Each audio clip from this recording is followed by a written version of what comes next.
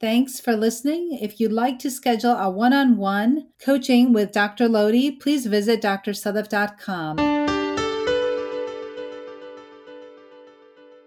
I am an American board certified OBGYN, a mom, a Muslim, and I'm talking about sex. This is the Muslim Sex Podcast. Welcome to the Muslim Sex Podcast. I'm your host, Dr. Sadaf Lodi, and today we have with us Dr. Kasperson, the amazing Dr. Kasperson, who's a urologist in Seattle, outside of Seattle. And this episode is everything you need to know about premature ejaculation. But before I get into it, the first thing I want you to know is that I'm not giving any type of religious or medical advice. So if you have any concerns about your health, please speak with your medical provider. And if you have any questions about your religion, please ask your friendly neighborhood religious leader. This is the Muslim Sex Podcast because I just happen to be a Muslim woman who talks about sex.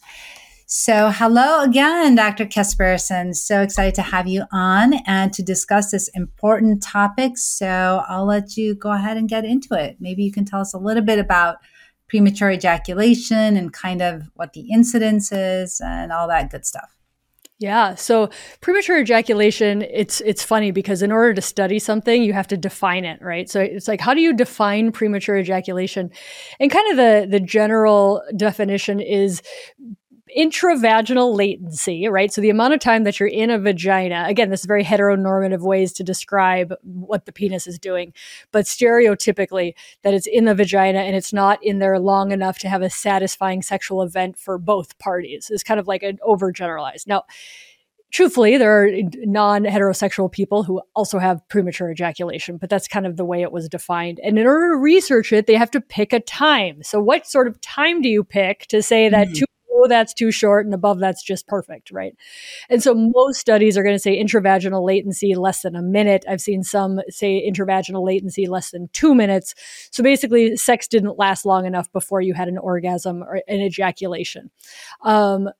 Now, where we've kind of gone wrong is not understanding, well, what's a normal intravaginal latency period to begin with, right? Sure. And we watch, a lot of people will watch videos and porn and see people and kind of hear like, oh yeah, we were doing it for an hour and a half, all night long. You know, you hear these stories of like 3 hours we had sex and people start to think that that's normal. Right. But if you take the sex researchers and they actually say like, hey, from start to finish in a vagina, how long does the average man take to ejaculate? You're looking at about 3 to 5 minutes, 4 to 7 minutes.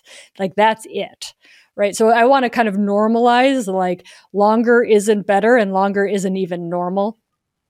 To begin with, because we're not trying to like get people the last 40 minutes. And I would say the average vagina owner, it starts to hurt after a while also, right? And so like making it comfortable for everybody, but really too short, not being in the vagina enough to have it be pleasurable for both partners is the definition of premature ejaculation. More than you wanted to know, but there you go. Yeah, I'm glad you did that. And I'm glad you clarified what that meant. So what do you think the incidence of that is? I mean, it's difficult to study, right? Because it's getting people to admit that there's something incredibly like shameful and broken and just a lot of self-judgment on people. So it's difficult to study. You're going to see different ranges. Ballpark, I've seen like 3 to 6% of the population, which I think is pretty high, right? 6%, that's not teeny. But a lot of experts will say that's actually underreporting. So it's probably higher than that. Right. And what do you think contributes to that? Like, are there any physiologic conditions that may lead to that?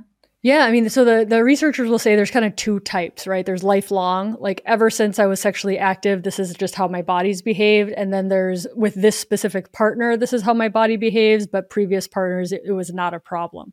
So they kind of break it down into like it always being there or it's new with a partner. Doctors, as you know, we tend to think very body separate from the mind, right? Which probably hurts us more than helps us. But we're very body centric. We're like, what's wrong with the penis? What's wrong with the pump? What's wrong with the nerves? Should we dull the penis? So they'll do things like lidocaine jelly. They'll actually there's no FDA approved medication for premature ejaculation on the market. But what people will use is they'll use drugs that have a side effect of delayed ejaculation. Hmm. So you're actually giving a drug to try to delay or prolong the ejaculation, which for other people on the drug, they're super annoyed by, right?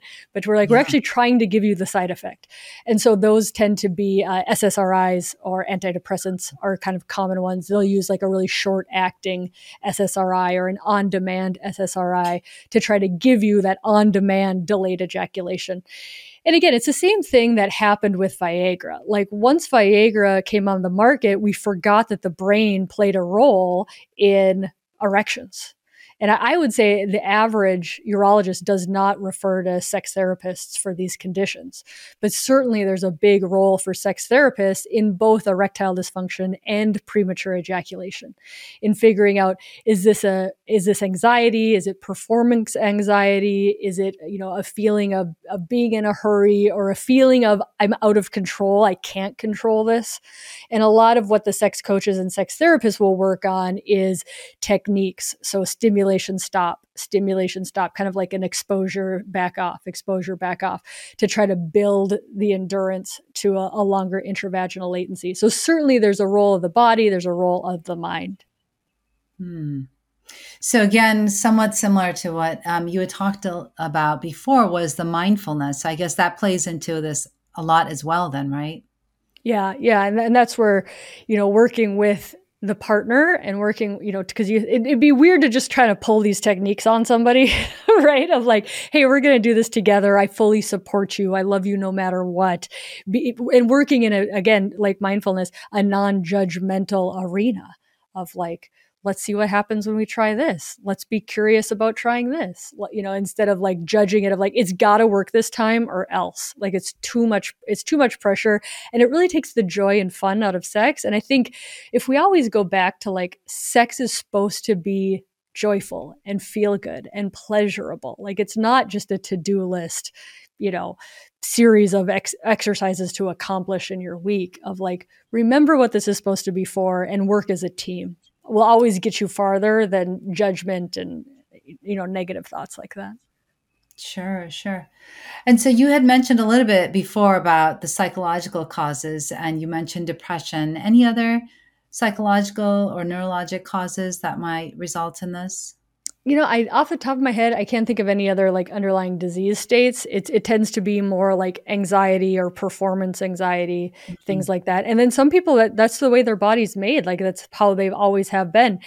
And again, going back to that heteronormative view of what sex is if you don't expand, pleasure for your partner or pleasure for yourself outside of the situation that makes you have an ejaculation really fast, it might not be as enjoyable as, hey, let's spend some time outside the vagina. Let's spend some time focusing on her pleasure. Let's do things that make me feel good, but don't result in an orgasm right away.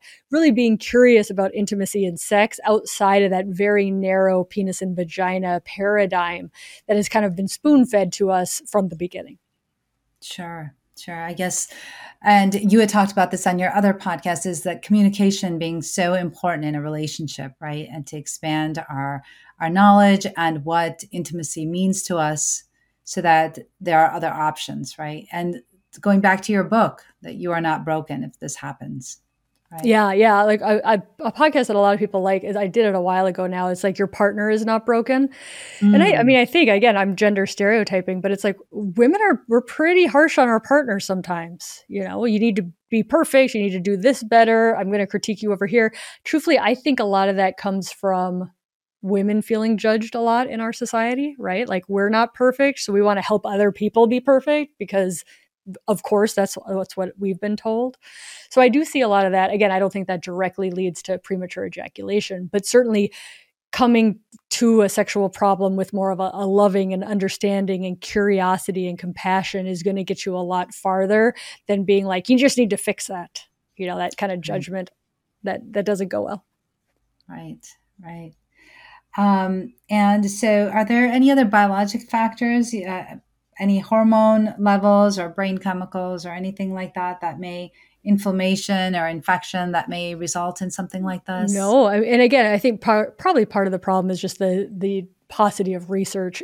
Studying sexual function in America is actually very challenging. There's not a lot of funding that goes towards that. A lot of the good sex research is in Canada. Canada supports that a lot better. But certainly we've got way more knowledge of erectile dysfunction than premature ejaculation. I'd say premature ejaculation is kind of like the cousin who gets ignored all the time. But we don't have a lot, and to show we don't have a lot of medications to help. We don't have enough sex therapists to help, all this stuff. So I think couples are left in the dark. So it's through people like you who are like, understand that this is a common thing that couples struggle with, to help normalize the conversation and to be like, no, this is a thing. We might not know a lot about it, but it's certainly a thing. Right. And are there any complications that may occur if you have untreated premature ejaculation? Breakups. Yeah. All right. It's not physically dangerous. Yeah. For yourself. People, again, this is getting into the like historical theorizing, like, well, is there an evolutionary advantage to having premature ejaculation? Right? Like, why does it exist even? And that's for people much smarter than me, but it's fun to think about. Yeah. And you mentioned a little bit about treatment for premature ejaculation. You said it kind of happened as a side effect. You mentioned the antidepressants, SSRIs, anything else and you mentioned also lidocaine gel. How does that work? Well, if you just numb the sensations to the penis, it's going to take more activity to get to an orgasm, right? Now, what usually happens is the female ends up getting numbed too, right? Unless you're going to wear a condom. But even just wearing a condom itself can be numbing, right? To help basically dull the sensations going to the brain. Right. But most couples don't love that. It's an option.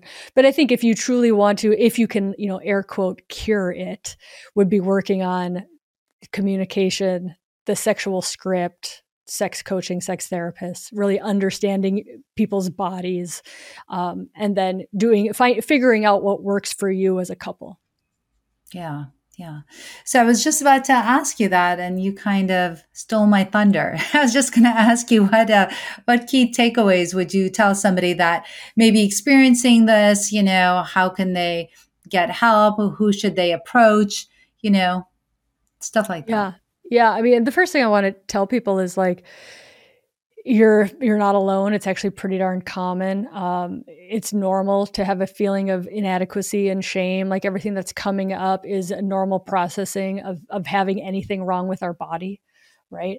Certainly, I think sex therapists and coaches really can help in dealing with the psychological component of it. The sex therapists are the ones who are really trained as far as like techniques and feedback and how that work.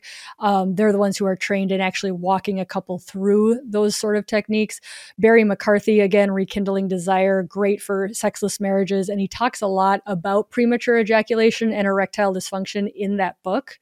So I think it's a great resources for couples who have found that all of the intimacy has gone away because of the problem with the penis. Sure. It's amazing. And of course, we wouldn't be complete without you telling us a little bit about your book and how people can purchase your book and where they can get it.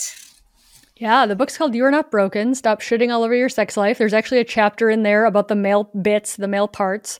So it's really for all genders to understand all body parts, because you got to know what you're working with and playing and understanding it on a better level, right? So certainly it's for men who want to understand their female partners, but it's also for any gender and any sexual orientation, just to understand the sexuality, which is an inherent in all of us, but we kind of have to uncover all of these layers of shame in society and, silence that have kind of added the undue burden on top of our sexuality. So find it on Amazon.